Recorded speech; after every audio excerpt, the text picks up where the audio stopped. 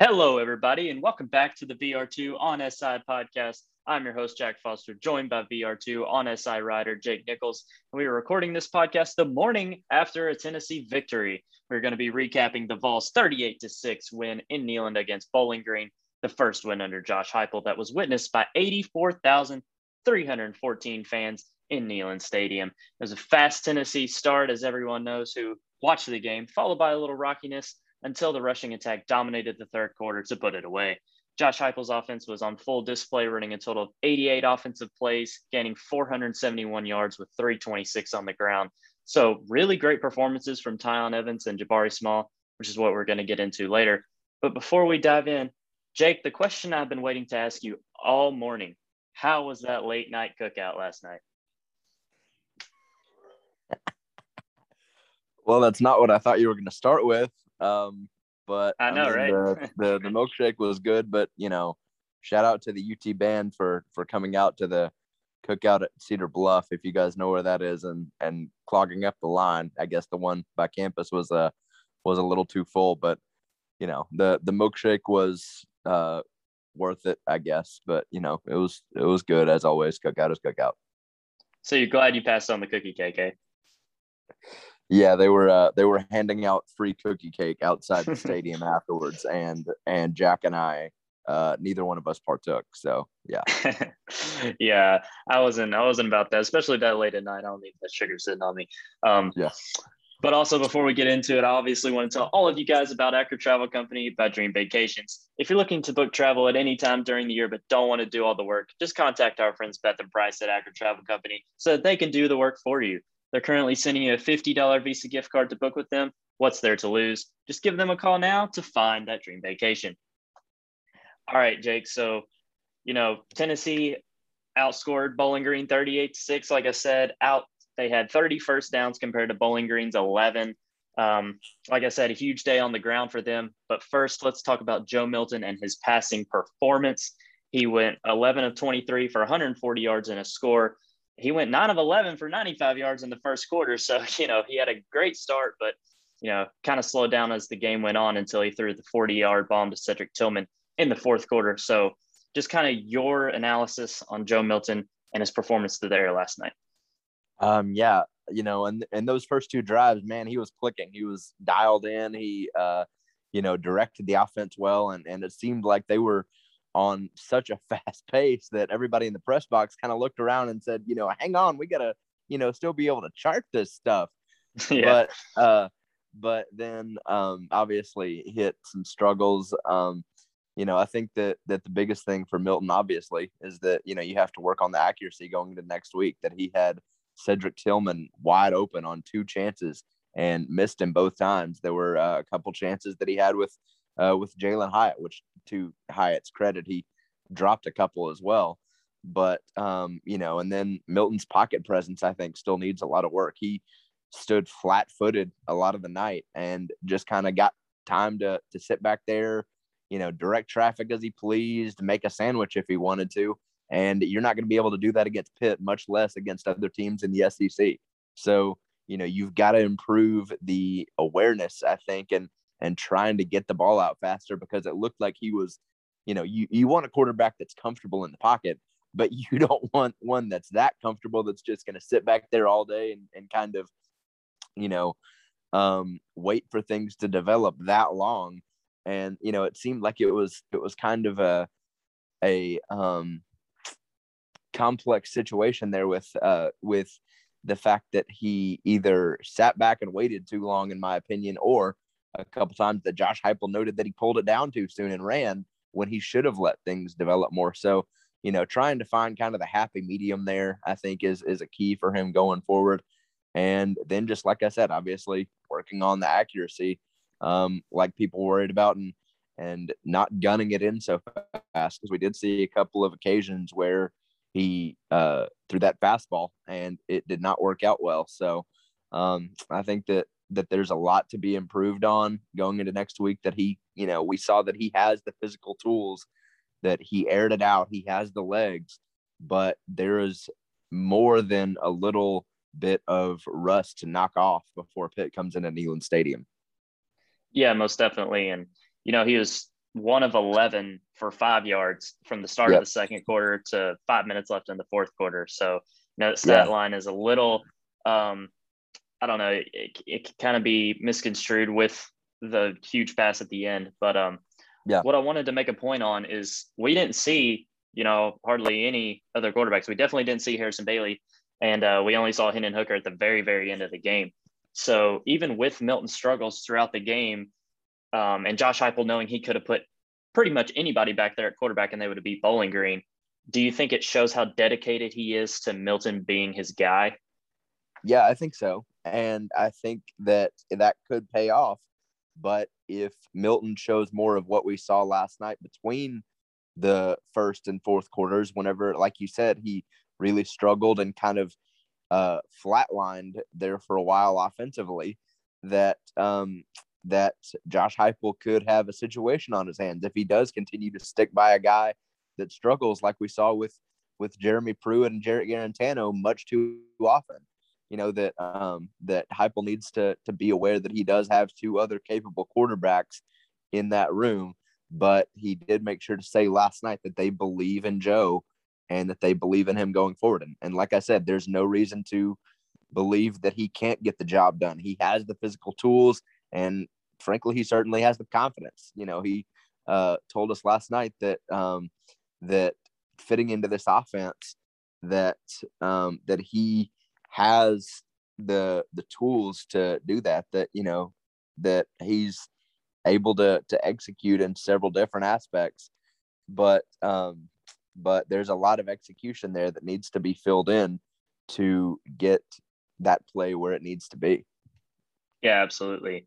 And, earlier you mentioned his pocket presence. He was sacked 3 times, but I feel like at least a couple of those were his fault, just dancing, just standing there too long, and then eventually it catching up to him. The offensive line can only guard for so long. So not all. That and then the blindside fumble at the end as well. Yeah, right. Yeah. So let's kind of go ahead and talk about the offensive line here. Good transition. Cooper Mays went down in the first quarter. They said Carvin to a center and played Ollie Lane at guard. Yep. So what do you think of their performance and just how they conducted themselves against the Falcons? I thought that they were really solid. I thought that they were better than I thought they would be, quite honestly, even against Bowling Green, just given the struggles that we saw from this unit last year. I talked about in kind of what I hope to see from this team, that, obviously they're missing a big name in Trey Smith, who's now with Kansas City, and they're missing a major swing man in Kayron Calvert, who's still out with that bicep injury. And so I think that they performed well. Like I said, even against a pretty weak Bowling Green team, that they were able to mow them down effectively, and that they handled the switch well whenever Ollie came in and went over to guard. And then whenever they put Jerome Carvin at center, that they looked comfortable and that they looked like there was a pretty seamless transition.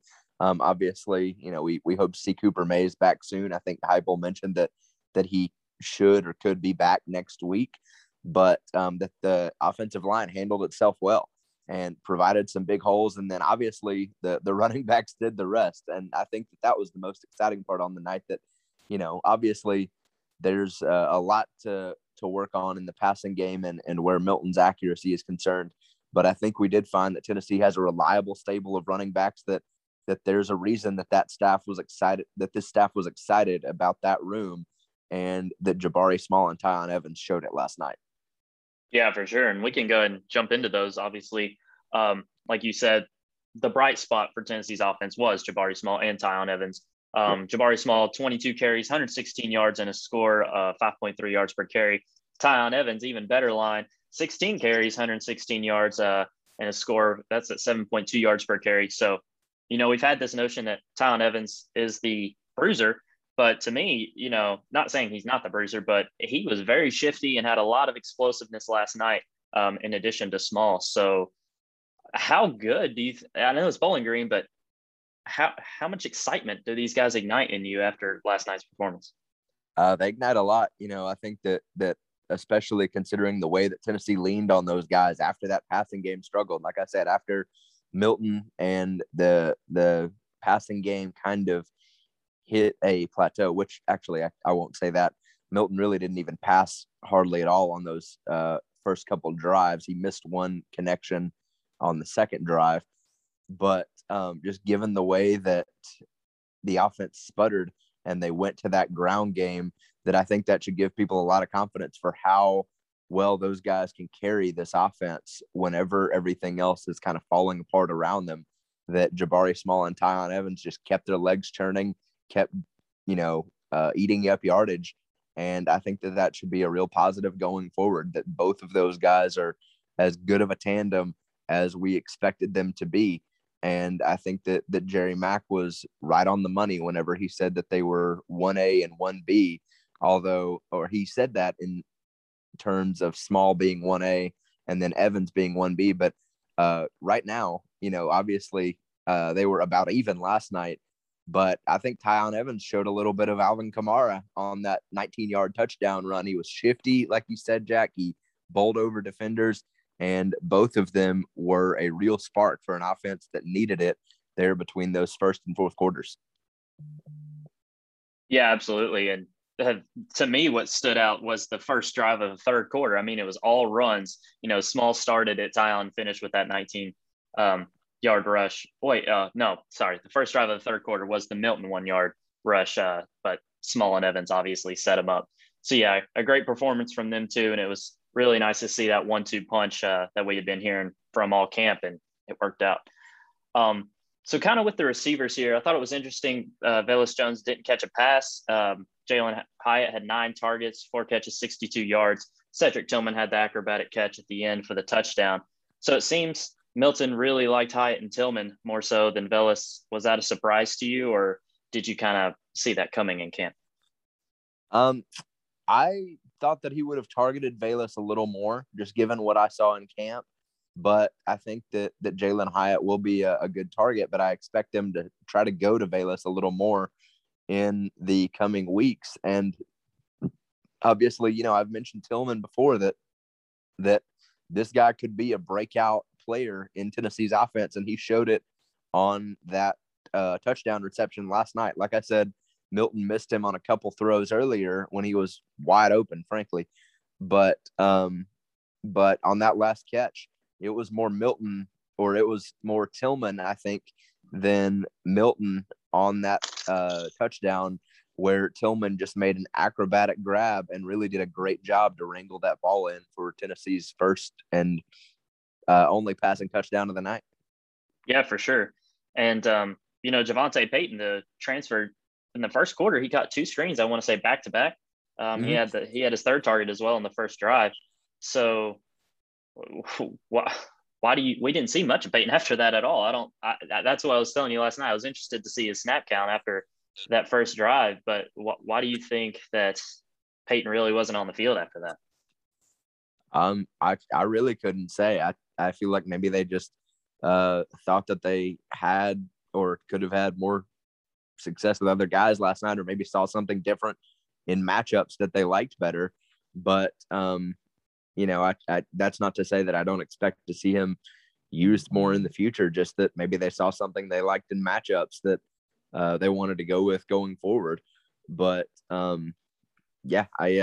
think that he could still be a really viable target. Like I said, we saw him haul in a couple grabs last night, and he's been good in camp. So, I think that he's a really speedy guy that could make a lot of noise as a second or third wide receiver in this group. So I think that that we certainly haven't seen anything close to the last of him, and that we could see a lot more from him going forward.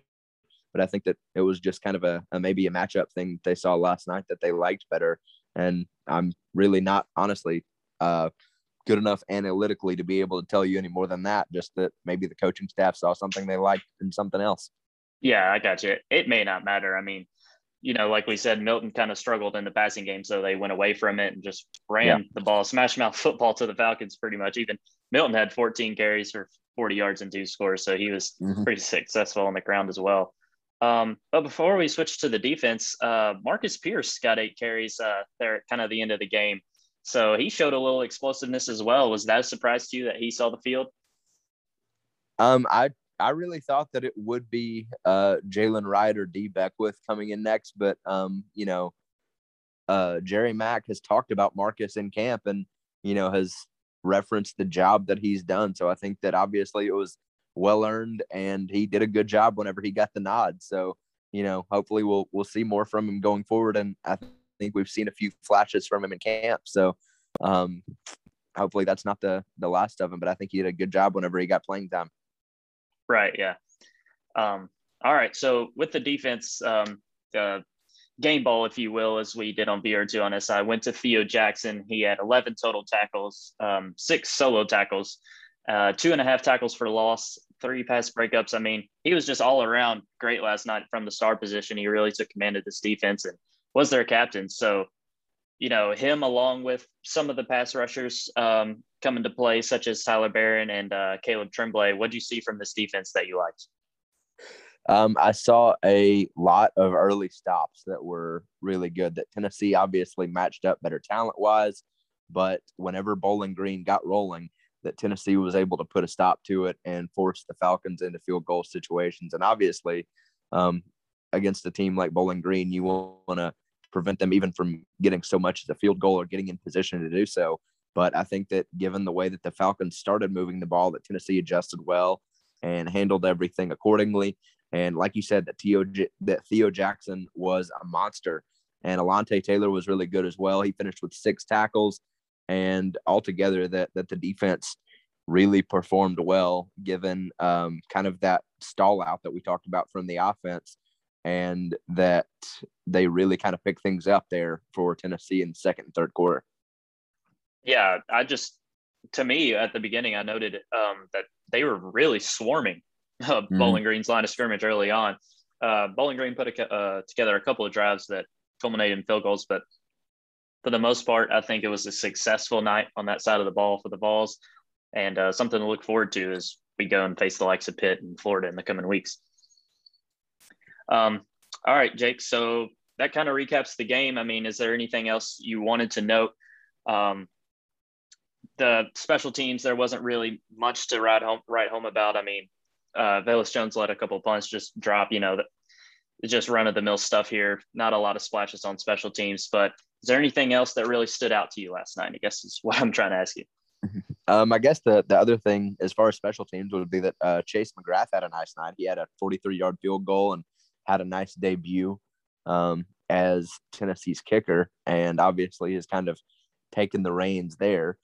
But other than that, I think it was just, great to be back in Neyland Stadium. Great to have not a full crowd, but a pretty good sized one that was loud. And obviously the fireworks were a big success, and Tennessee really didn't produce as many fireworks as we thought that, but a win is a win is a win. And so, right. Now just moving on to a really tough test against Pittsburgh. But like we said before, just a lot of adjustments that need to be made before next week. And I think that anyone who saw that game last night would say the same thing. Yeah, for sure. We talk about Josh Heupel's fast tempo offense. I just want to note something real quick before we get off here. Bowling Green had 33, almost 34 minutes of total possession compared to Tennessee's 26, but Tennessee ran 27 more offensive plays than them. So just a lot of fast plays. It lived up to the hype, if you will, of Josh Heupel's offense. We hope to see. I thought it was going to be a total blowout after the first 2 drives. I'm like, this could get ugly fast. On my live Facebook updates, I almost said it. I'm glad I didn't, but it had the looks of a total blowout, and it still was a blowout. But Tennessee has stuff to work on next week for sure. Yeah, and I think that's the biggest struggle, is making sure that early fast offense, that you don't parlay that into too many fast 3 and outs too, because we saw, just as quickly as Tennessee moved down the field, that with the way that this team gets set, that they can also go 3 and out in the same or less of an amount of time. And so I think that that's something to kind of take note of, that, whenever you are struggling to get first downs and struggling to move the ball, maybe you do want to slow it down a little bit and at least try to maintain some control, rather than just fizzling out in less than a minute and punting back to the other team. Yeah, it like those fast 3-and-outs, get the defense out there a lot more, Right. and get them tired, because Bowling Green was kind of having slow, methodical, unsuccessful drives, it seemed. Yeah. And our depth on defense is probably our biggest Achilles heel, I would suppose, especially on the line. So, we got to try to keep those guys fresh, keep our studs out there. So maybe there's something to be said about this fast tempo offense having a downside, like you said. Right. But yeah, all right. Jake, what's your favorite fruit, man? What? Grapes. Grapes, really? No way. Okay. Yeah. The reason I was asking this is because I've always thought like banana or cantaloupe was my favorite fruit, But I had some grapes this morning for breakfast, and I'm like, they're just steady Eddie, Grapes are never bad. Like, they got to be my favorite fruit. Like, banana can get bad, cantaloupe can be bad, but even if a grape is like, mushy or whatever, it's still great. So I was like, I just want to know what your favorite fruit is, This is okay. This is a really weird connection. So last night, Tony Vitello was at the game, and obviously there's pictures all over of him making a TV appearance and all the jokes that come with that. But Vitello last year, after one of Tennessee's baseball games that I covered, he referred to Jake Rucker as Steady Eddie. And so for some reason that came to mind whenever you referred to grapes as the same thing. So I'm glad to know that you think the same of a fruit as Tony Vitello does of one of Tennessee's best players from last year. So you're telling me that when you cover the baseball beat next season that you're going to refer to Jake Rucker as a grape, right? Oh, well, he's not on the Vols anymore. Man, missed I was going to say, now you've got to pick somebody else to be Tennessee's grape for next season. But yeah. But anyway, I think we're going a little too far down the rabbit hole, Jack. We better wrap it up. I just wanted to be light to end it out here. But all right, everybody, that will do it for this episode of the BR2 on SI podcast. Be sure to follow Jake at jnichols_2121, as well as BR2 on SI at BR2 on SI on Facebook and Twitter. We will catch you guys next week with a preview pod for Pittsburgh. Matt and I may have a recruiting pod pretty soon, so be on the lookout for that. But for Jake Nichols, I'm Jack Foster, and we'll see all of you wonderful people next time.